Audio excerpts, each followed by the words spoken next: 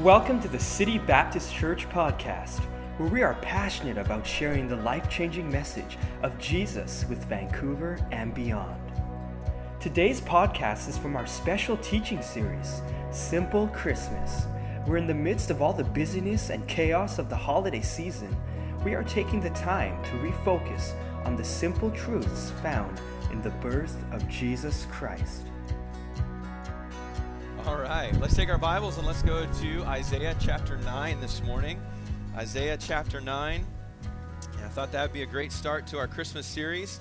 And just remembering the fact that Jesus came to earth for us. And I think it's just all come together so great this morning. And I'm excited to share with you a couple of week series. Actually more than a couple weeks, 3 or 4 weeks here as we get through the Christmas season. And I'm calling it Simple Christmas. And the reason I'm calling it that is because I don't know maybe what your upbringing was like, but I know for me, Christmas was kind of a crazy time. It was just so busy. There's so much stuff going on. Many of you know I grew up in a pastor's home, and so that meant that I had to be at every Christmas event. You know, all these Christmas things going on, and I had to be there, and that's fine. Obviously, we want everyone to go to the Christmas events, but there was all of that. Plus, there was family, and there was all sorts of things going on. And sometimes it's easy to lose sight in the busyness of the season of just the simplistic thoughts that we are to remember. And really, one of the reasons that we do celebrate Christmas is to remember the simplicity of Jesus Christ being born, coming to this earth, and coming to die for our sins, redeem us. And so that's what we're going to talk about over the next few weeks, just some simple thoughts, because I recognize how busy you guys are going to be over the next few weeks. I recognize that you're going to be going from work things to family things to all sorts of, and then trying to fit in all your favorite Christmas movies, right? Trying to fit them all in, and now you'll be up late on Saturday nights watching, well, not Elf now, you don't have to watch that movie anymore, right? But watching other things, and I know that a lot happens in our minds and in our lives. And so I want to take the few weeks that we have and just sort of boil it down to some simple thoughts about Christmas, things for us to remember. Because obviously, I think you guys understand, Christmas season's in full swing. Now, thankfully in Canada, it's not as early as in the United States. I'm amazed sometimes at friends of mine that live in the States that are doing Christmas stuff like mid-November. I mean, before American Thanksgiving, they're doing all of this stuff, and I'm like, I'd be so sick of Christmas music if I started that early. And so thankfully here we don't start as early, and if you start early at Christmas, that's totally fine. I'm not upset about it or anything. That's on you. But for me, definitely we are well into it right now, and as Christians, we know it's supposed to be a time of good cheer, right, and peace on earth and goodwill towards men and all of these nice things that we say. But at the same time that it's supposed to be this happy season and people are trying to impress each other with how much they're spending on gifts and all of these things, at the same time I realize that for many people, Christmas is difficult as well. In fact, I would say probably for all of us, Christmas can be difficult in some respects.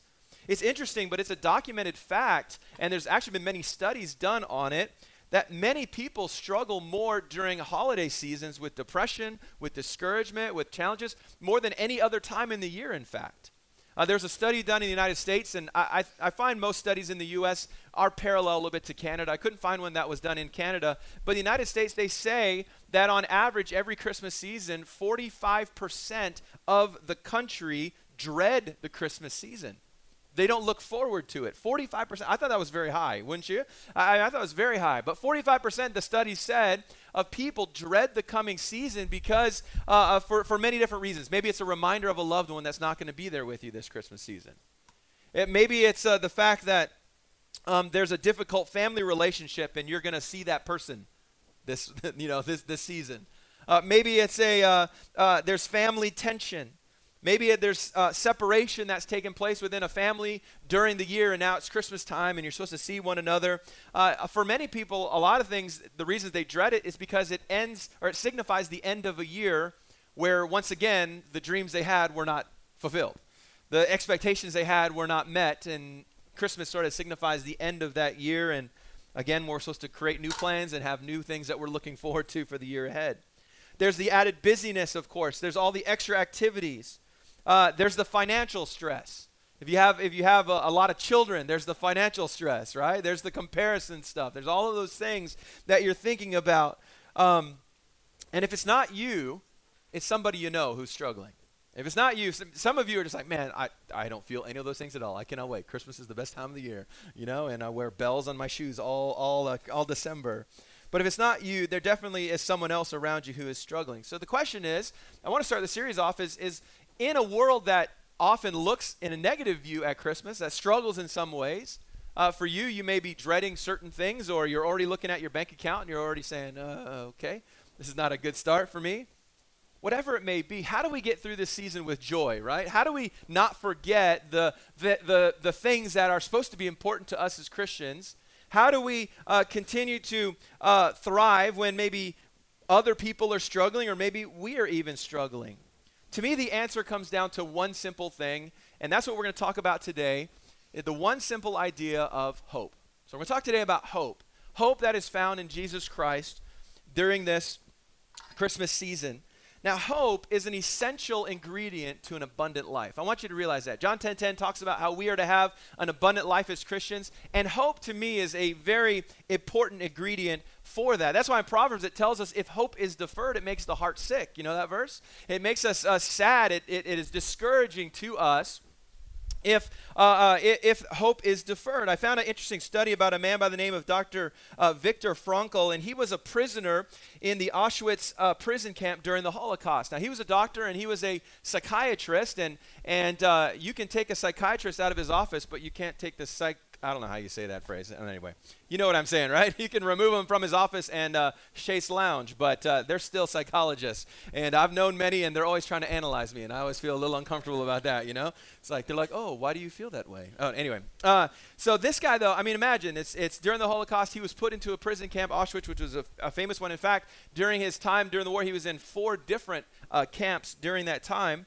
But obviously, as a psychiatrist, he observed and closely observed all of the men that would go through the camps, and he was trying to identify and trying to see what it was that stood out to him about these men between the ones who survived and held on and the ones who simply gave up and ultimately lost their lives.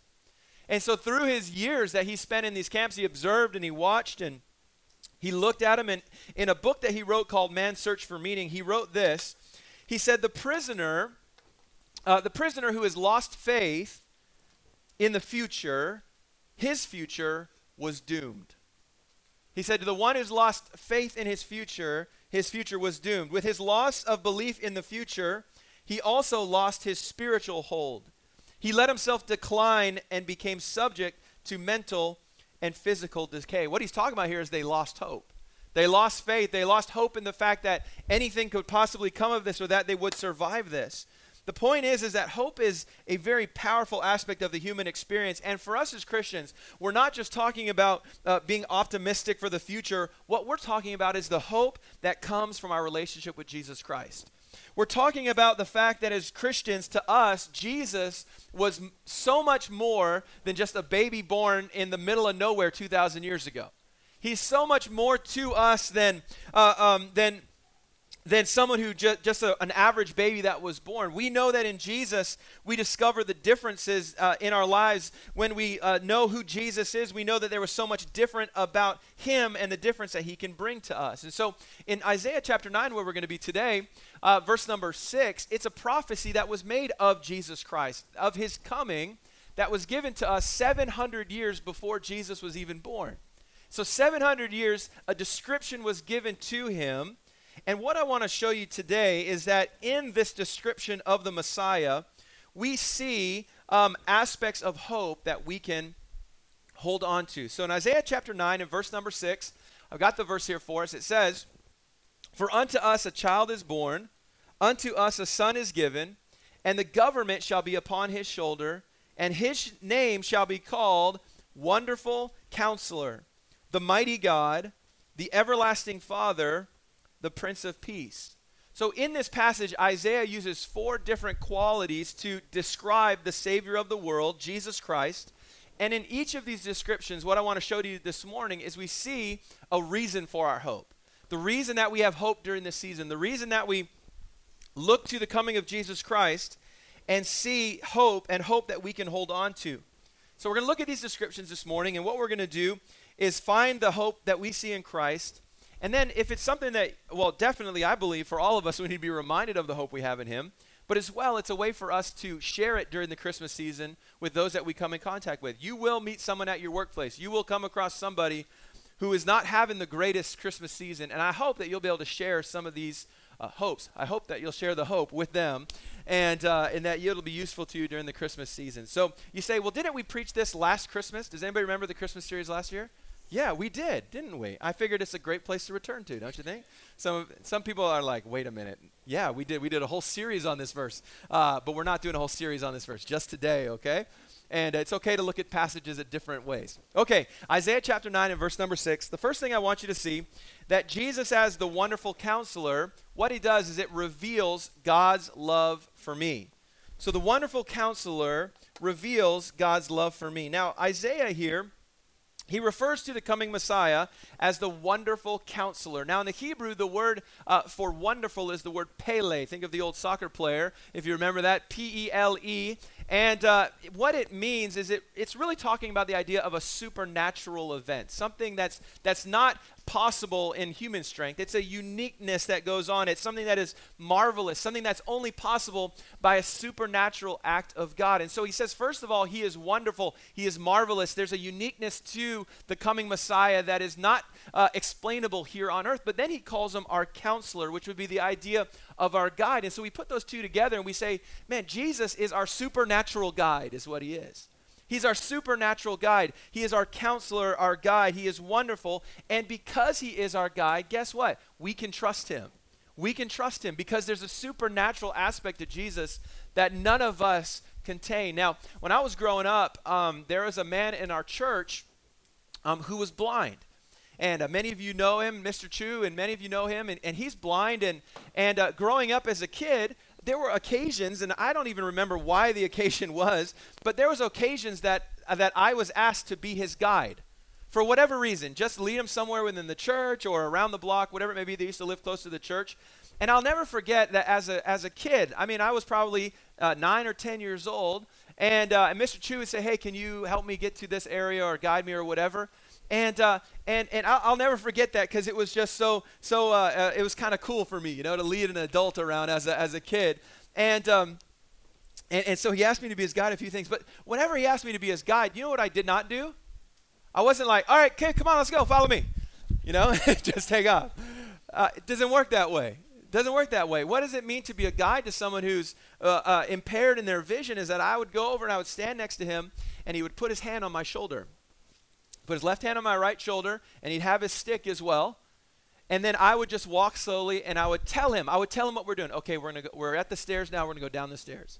Okay, we're going to turn right, you know, and watch out for this. And I would try to guide him, and I would lead him around in a wherever it was that he needed to go. And even as a young child, I could lead him and point him in the right direction. There could not be any distance between us. There had to be a connection. There had to be a closeness that was taking place. And to me, that's how I view the relationship that we have with Jesus as our supernatural guide, as our wonderful counselor. The idea that we need to be close to him so that he can lead us where he wants us to go. And to me, the coolest part about it is that he wants to be close to us. That God would even want, we learned about it today in our reading. I mean, he holds the universe in his hand. He's like, I want to be close. You know, in those movies, you know, when they go from like a total view out and then zoom all the way in, that's how I imagine God. You know, he's looking at us like, man, that little speck of dust, there's Paul down there. Whoom, you know. And he wants to be close to me. He wants to be close to us. And what that shows us is it shows us his love. Think about it. He's our wonderful guide. He wants to lead us. He wants us to be close to him. To me, that just speaks so loudly of his love for us, that he would want to even be close to us. Think about it. God loved us so much that not only does he want to guide us, not only does he want to be close to us, but he sent his son and made it possible that we could be close to him for eternity. Think about that. Not only was he like, oh, while you're on the earth, you know, I'll lead you, I'll help you. He says, no, I want to be close to you for eternity. Forever and ever I want to be close to you. In Romans chapter 5 and verse number 8, it tells us, but God commendeth his love toward us. The word commendeth means demonstrated. He revealed his love to us in that while we were yet sinners, Christ died for us. Think about that for a minute. He was a sinner. You know, today, if someone doesn't do something you like or you, for whatever reason, don't want to be around them, I mean, you don't want to be around them, but we sinned against the holy God, and he's like, I want to be there. I want to reveal my love to you. In John chapter 3 and verse number 16, And I'm having trouble with this today, so if you could just help me out, Christian, by just rolling my slides for me. John chapter 3 and verse number 16 and 17, it says, "For God so loved the world that he gave his only begotten Son, that whosoever believeth in him," that's the idea of trusting or clinging to him. "Whosoever trusts in him should not perish," that means be lost forever, "but have everlasting life." Guess what? In everlasting life, we're close to him. We're right there next to him. "For God sent not his Son into the world to condemn the world." That's the idea of reject or judge or pass sentence on the world. He says, "but that the world through him might be saved." Think about it. Jesus did not just die for your sins. He died so that we could spend eternity with God, the God of the universe. Behold our God, the one who holds the universe in his hand. He wants to be with us. That's how much he loves us. Now, that's so unique, and I think we have a hard time with that because we're like, well, we love people. We want to be around people, but have you ever had family from out of town come and stay with you? Anybody? You ever have family? Man, you love your family, right? I love my family. But guess what? I like it when they go back to their homes as well, don't you? You know, I love them, but I don't know that I want to be that close to them all of the time, right? I mean, we have our family and all those kind of things. And we understand it in that way, but think about it. God loves us so much. And not only does he love us, but he wants to be near us for eternity, forever. God wants to be with us. To me, that brings me great hope. When I feel rejected myself, when I feel go through times personally where I'm like, man, it's a struggle. I'm not feeling close to people, or I'm struggling personally. That can encourage you. That can give you hope. The fact that an eternal God, he's a wonderful counselor. He's your guide. He wants to lead you. He wants to direct you. And that means you got to be right here next to him. He wants you to be close to him. And not only just for this life, but for eternity, God wants to be close. That to me is a great illustration of God's love for us. And then he made it possible by sending his Son so that we could go to heaven all through the relationship of Jesus Christ and his Son that came to earth. So the question is, are you turning to God as your guide right now? Or are you trying to get through life on your own right now? Are you trying to just work things out by yourself? Or are you trusting in God? Are you turning to him and turning to his guidebook, to his word for help and direction? Are you being close to him? He loves you. He wants to be here. The problem is that so many Christians, what we do is we kind of push him away. He's like, hey, I'm right here for you. And we're like, nah, I got it figured out. I got it figured out. I can do it. But listen, during this Christmas season, don't forget the fact that God just loves you in an incredible way. And that can bring incredible and encouraging hope to us. Don't be the person who wanders away from the guide on the tour. You ever be that person? You ever been on a guided tour before? I've been on these before when you're in school, you know, and then there's always that one person who lingers, you know, back there, or they're like, oh, I'm going down this hallway, you know, and then the guide turns to everybody and is like, hey, where's so-and-so? I don't know. Well, what does that do? We got to go find them, right? It holds us up. It holds everybody back. Okay, don't be that person. Stay close to the guide. Okay, get the information you need. Continue on. Stay close to God, and that'll give you, I believe, a lot of help and encouragement. But as well as we consider his love for us, it can gives us great hope as well. Point number 2, I want you to see here that the mighty God is in control of all things. So first of all, it says that the wonderful counselor reveals God's love for me. But secondly, he's called the mighty God. And what that does is it tells us that God's in control of all things. Look at verse number 6 again. It tells us his name shall be called Wonderful Counselor, the mighty God. To me, probably one of the most hope-giving attributes of God is the fact that he is mighty. The fact that he is all-powerful, that he is all-knowing, that he is in control, and he is a God who is able to do what no one else can do. He's able to save those who cry out to him for salvation. As the mighty God, he has the power and the knowledge to rescue people from trials and temptations.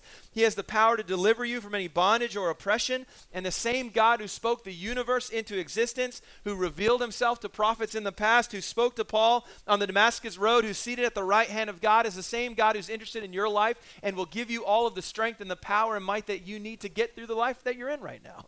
The life that he's led you to. David put it this way in Psalm 46, verse number 1 through 3. He says, God is our refuge and strength. Don't you love that? God is our refuge and strength, a very present help in time of trouble. Think about it. When you are in a moment of trouble, he is present and he's there to help you. Now, we feel the opposite, don't we? I'm in trouble. No one's there for me. No, when we are in trouble, that is when God is near to us. He's right there. He's our refuge, our strength. Verse 2 says, therefore will not we fear, though the earth be removed, though the mountains be carried into the midst of the sea, though the waters thereof roar and be troubled, though the mountains shake with the swelling thereof. Look down at verse number 10. He says, be still and know that I am God. Be still and know that I am God. I will be exalted among the heathen.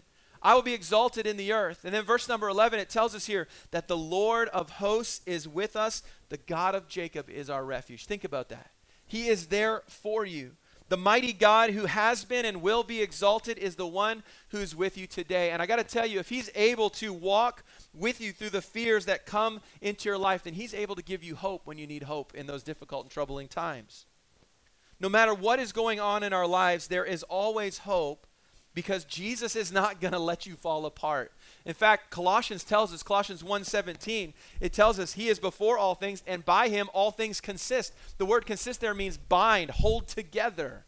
Our very lives, the very universe, we could go into all sorts of study. And this week in my study on this verse of 1:17 here, there's a whole section of talking about atoms and subatomic particles and how nobody knows what actually keeps them all together, you know?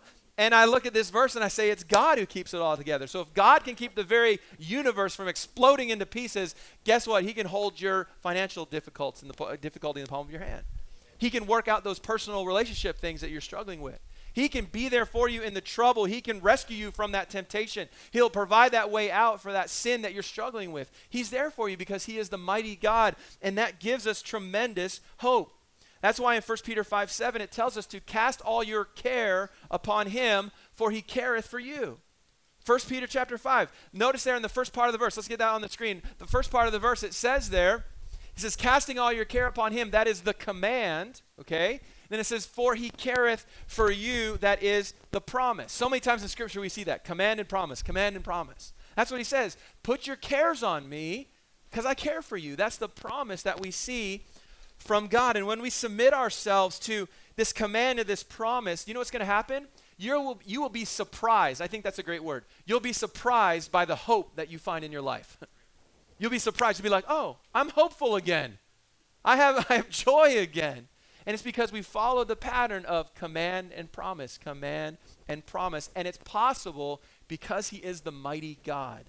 Jesus, who came to this earth, is the mighty God. Another reason for our hope we see, number 3 this morning, is that the everlasting Father keeps his promises. The everlasting Father keeps his promises. I want you to see in verse number 6 again, he calls him the everlasting Father. Now, the Christmas season brings challenges, like I mentioned earlier, and one of the things that is challenging for parents is that right about December 1st, our children begin to sort of put onto us seemingly an endless list of desires. All of a sudden, I don't know what it is, but December 1st hits and they're like, hey, Dad, you know. And the older they get, the more intelligent they get about it. You know, sometimes they'll write a list for you and slip it under your door, right? Or, you know, or leave it on your Bible because they know you read your Bible, right? So there's a list. and you know, they'll leave it somewhere for you, or they'll just say, you know, Dad, I would really like this. Or they all of a sudden talk about a certain toy or a certain thing all of the time, you know. Tell you about what all their friends got and all of these things. And this sort of this endless idea, endless thing going on. And, you know, when they were young, I used to say things like, oh, yeah.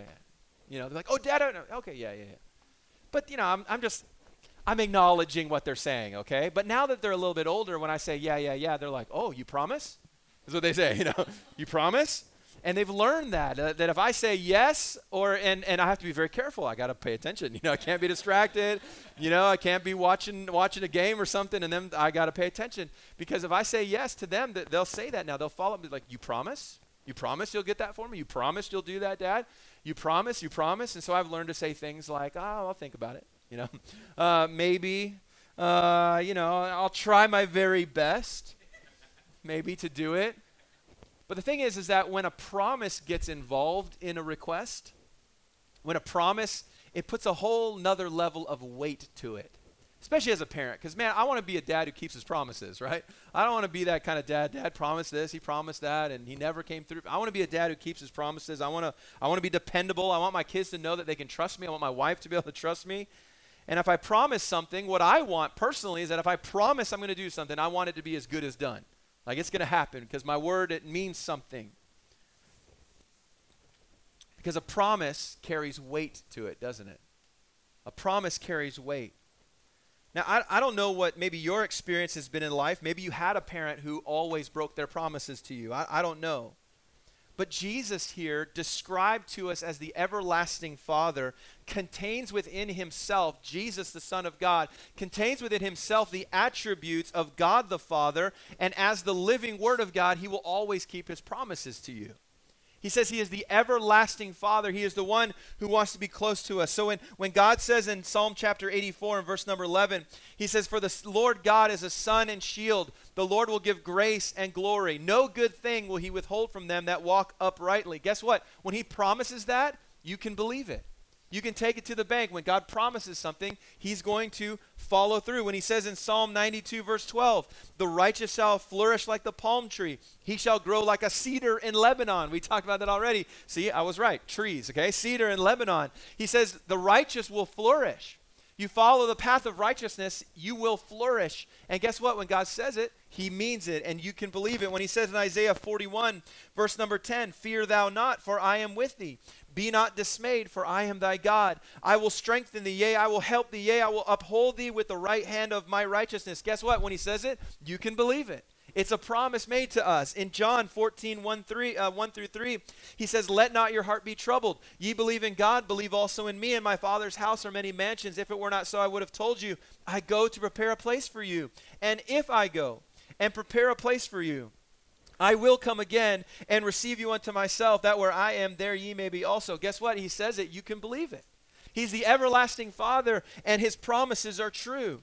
To me, there's something that is so hope-bringing as a Christian to my life to understand that I have a God who keeps his promises. In a time where a person's word is hard to count on, when it's so easy today for people to slander you or to abandon you or to push you aside, you can always remember that in Jesus Christ, we have an everlasting Father who promises to people of faith through the generations of life, that the promises that he's made to those generations in the past are still promises to us today, and we can rely on them and we can trust trust in them. Promises that we can hold on to in dark times, promises we take to difficult places, promises that will sustain us through hurt, trial, and even prosperity. That's the one thing we always forget, right? No, his promises ring true when things are going all right for you as well on this earth. Often when it's just a struggle that we turn to his promises, but listen, when things are going well, you need to rely on his promises as well. Because there's some promises in there about what happens when we rely on wealth, right? When we rely on our earthly possessions and what we feel we've done. We got to remember that his promises are true. Jesus is the Messiah, will love his people as a father loves his children. He'll care for us. He will nurture and nourish us. He will comfort and assure us. He'll instruct us. He'll inform us. He'll lead us. He'll guide us. He'll correct and discipline. God will do anything for his people because he has such a deep, loving care and concern for us. And when God promises something to us, he's going to see it through. He's going to see it through. And for us as Christians today, that should give us tremendous hope. As we think of Jesus Christ and him coming to earth, and we think of the fact that he was described in these ways, he was described as the wonderful counselor, he's described as the mighty God, and he's described as an everlasting Father. And as an everlasting Father, no matter how much your earthly father may have let you down, he's always going to fulfill his promises to you. Always. He's always going to fulfill his promises to you. I want you to see the last one in Isaiah chapter 9, number 4, that the Prince of Peace has made peace with God for me. The Prince of Peace has made peace with God for me. Look again at verse number 6. And I want you guys say that last phrase with me in chapter 9, verse 6, where it says, "And his name." Ready? Let's go from there. Begin. "And his name shall be called Wonderful Counselor, the Mighty God, the Everlasting Father, the Prince of Peace." The Prince of Peace. I'm going to talk about this for a few minutes here. There's two elements when it comes to Jesus Christ, the Savior of the world, being the Prince of Peace. First of all, we know that he is the promised Savior of the world. He is the one who will bring peace to the human heart, eventually peace to the nations. Note the word here where it says he's the Prince of Peace, the Prince of Peace. which indicates, of course, what Scripture talks about, which is to come, where he will be the ruler who governs in peace, and how he'll achieve his purposes through methods of peace and carry on his work with a peaceful spirit. The people eventually over who he will rule as the Prince of Peace will be people of peace. Notice the word peace there a lot, right? A lot of peace going on. When he rules during that time, there will be, of course, no more war and divisiveness and prejudice, hatred, bitterness, all of these things that we struggle with today. Peace will reign throughout the world. But even as we look forward to that, the thing that we have to realize about God is not only will he bring peace eventually to this earth, but he can bring peace to our hearts right now. And that's the great thing about Jesus Christ, is that while we look forward to a peace to come, he can also give us peace right in the here and now in our hearts. He can solve the problem of mankind's alienation from God. Remember, before we accepted Christ, we were separated from him, right? We're separated from him because of our sin. His judgment was upon us. But because of the sacrifice of the Messiah, the Savior, the Prince of Peace, we have an opportunity to receive the gift of eternal life through Jesus Christ our Lord. 2 Corinthians chapter 5 and verse number 21, it tells us, "For he hath made him to be sin for us, who knew no sin." Why? "So that we might be made the righteousness of God in him."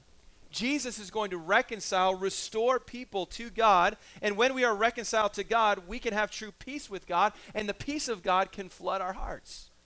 So often we will say to people who are struggling or who who are searching for peace, I will go to this and I'll share this with them.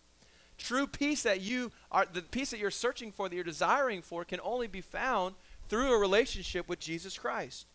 And Jesus took upon himself the full weight of the wrath of God, and he shed his blood to pay the penalty of our sins. And when we turn from our sin, when we recognize in faith the gift of eternal life, we then can know for sure that our sins are forgiven. And we can know for sure and have that hope based off of the death of Jesus Christ for us. And no longer at odds with God, no longer at war, no longer the enemy of God, but friends with God, accepted, reconciled to him. And in Colossians 1, verse 19, it says, "For it pleased the Father that in him should all fullness dwell. And having made peace through the blood of his cross, by him to reconcile all things unto himself. By him, I say, whether they be things in earth or things in heaven. And you, that were sometime alienated and enemies in your mind by wicked works, yet now hath he reconciled in the body of his flesh through death, to present you holy and unblameable and unreprovable in his sight."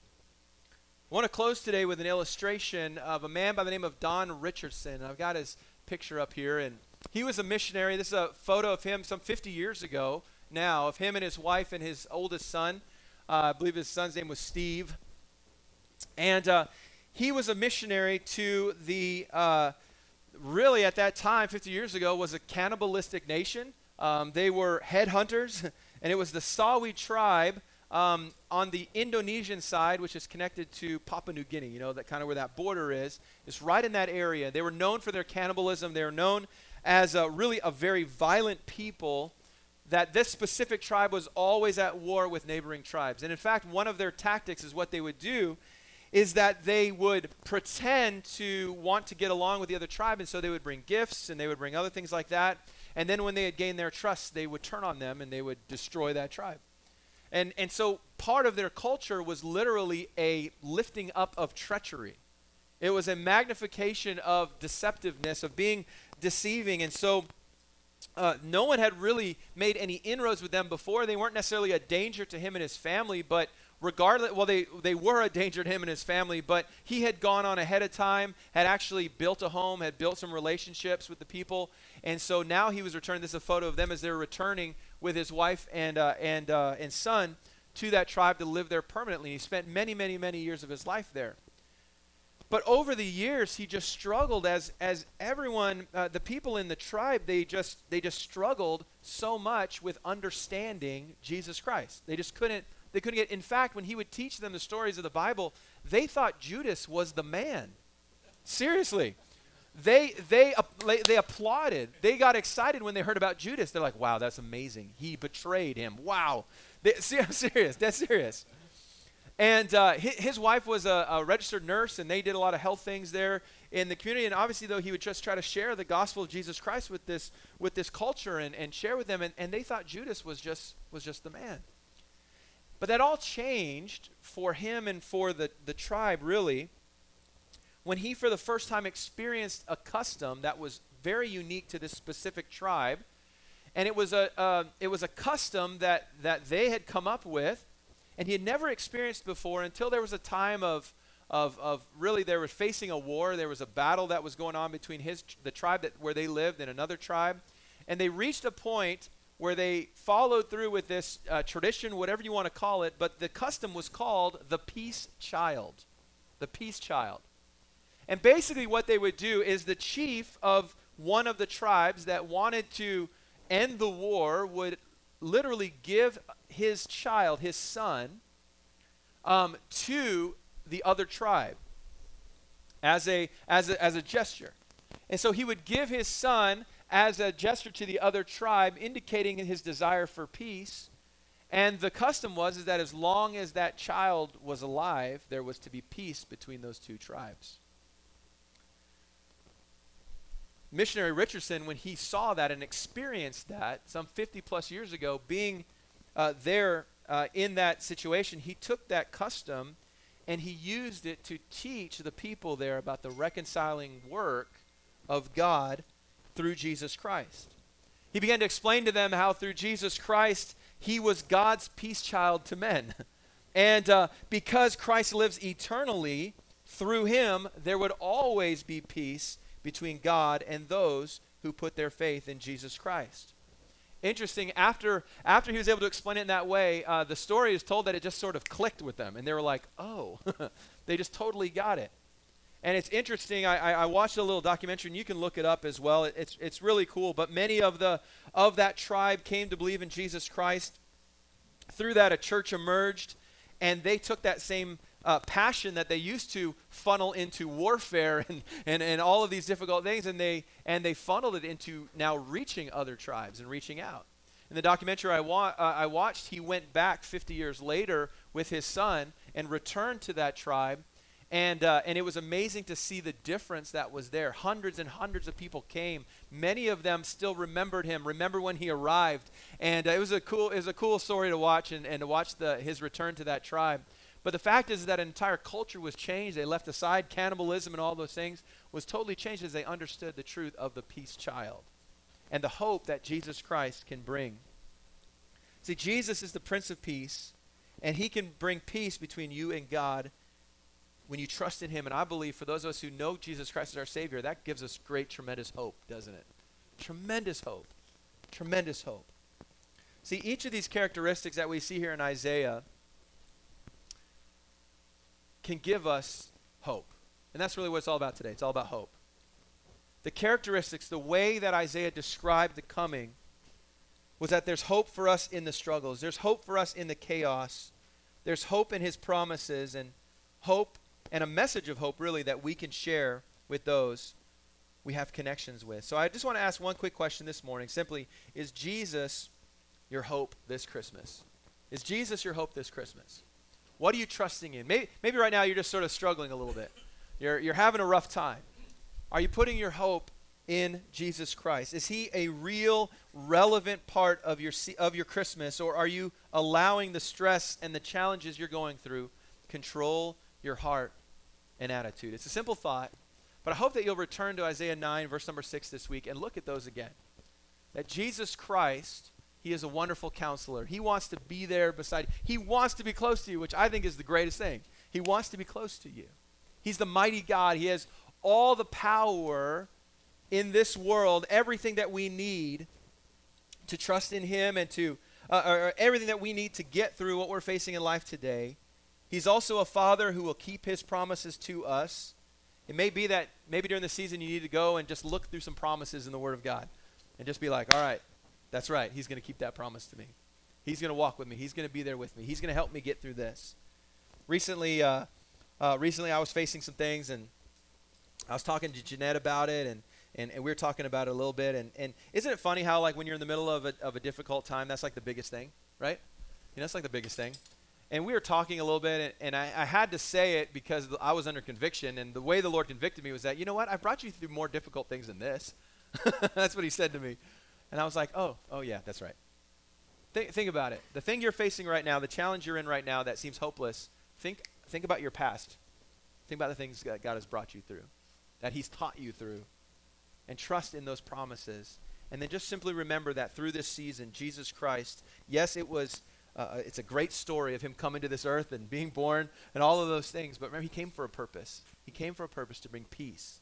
If you're here today and you don't know Jesus Christ as your Savior, you do not have peace within your heart. Would you trust in him today? He's calling to you. Would you trust in him today and receive that peace that he so desires for you to have with him?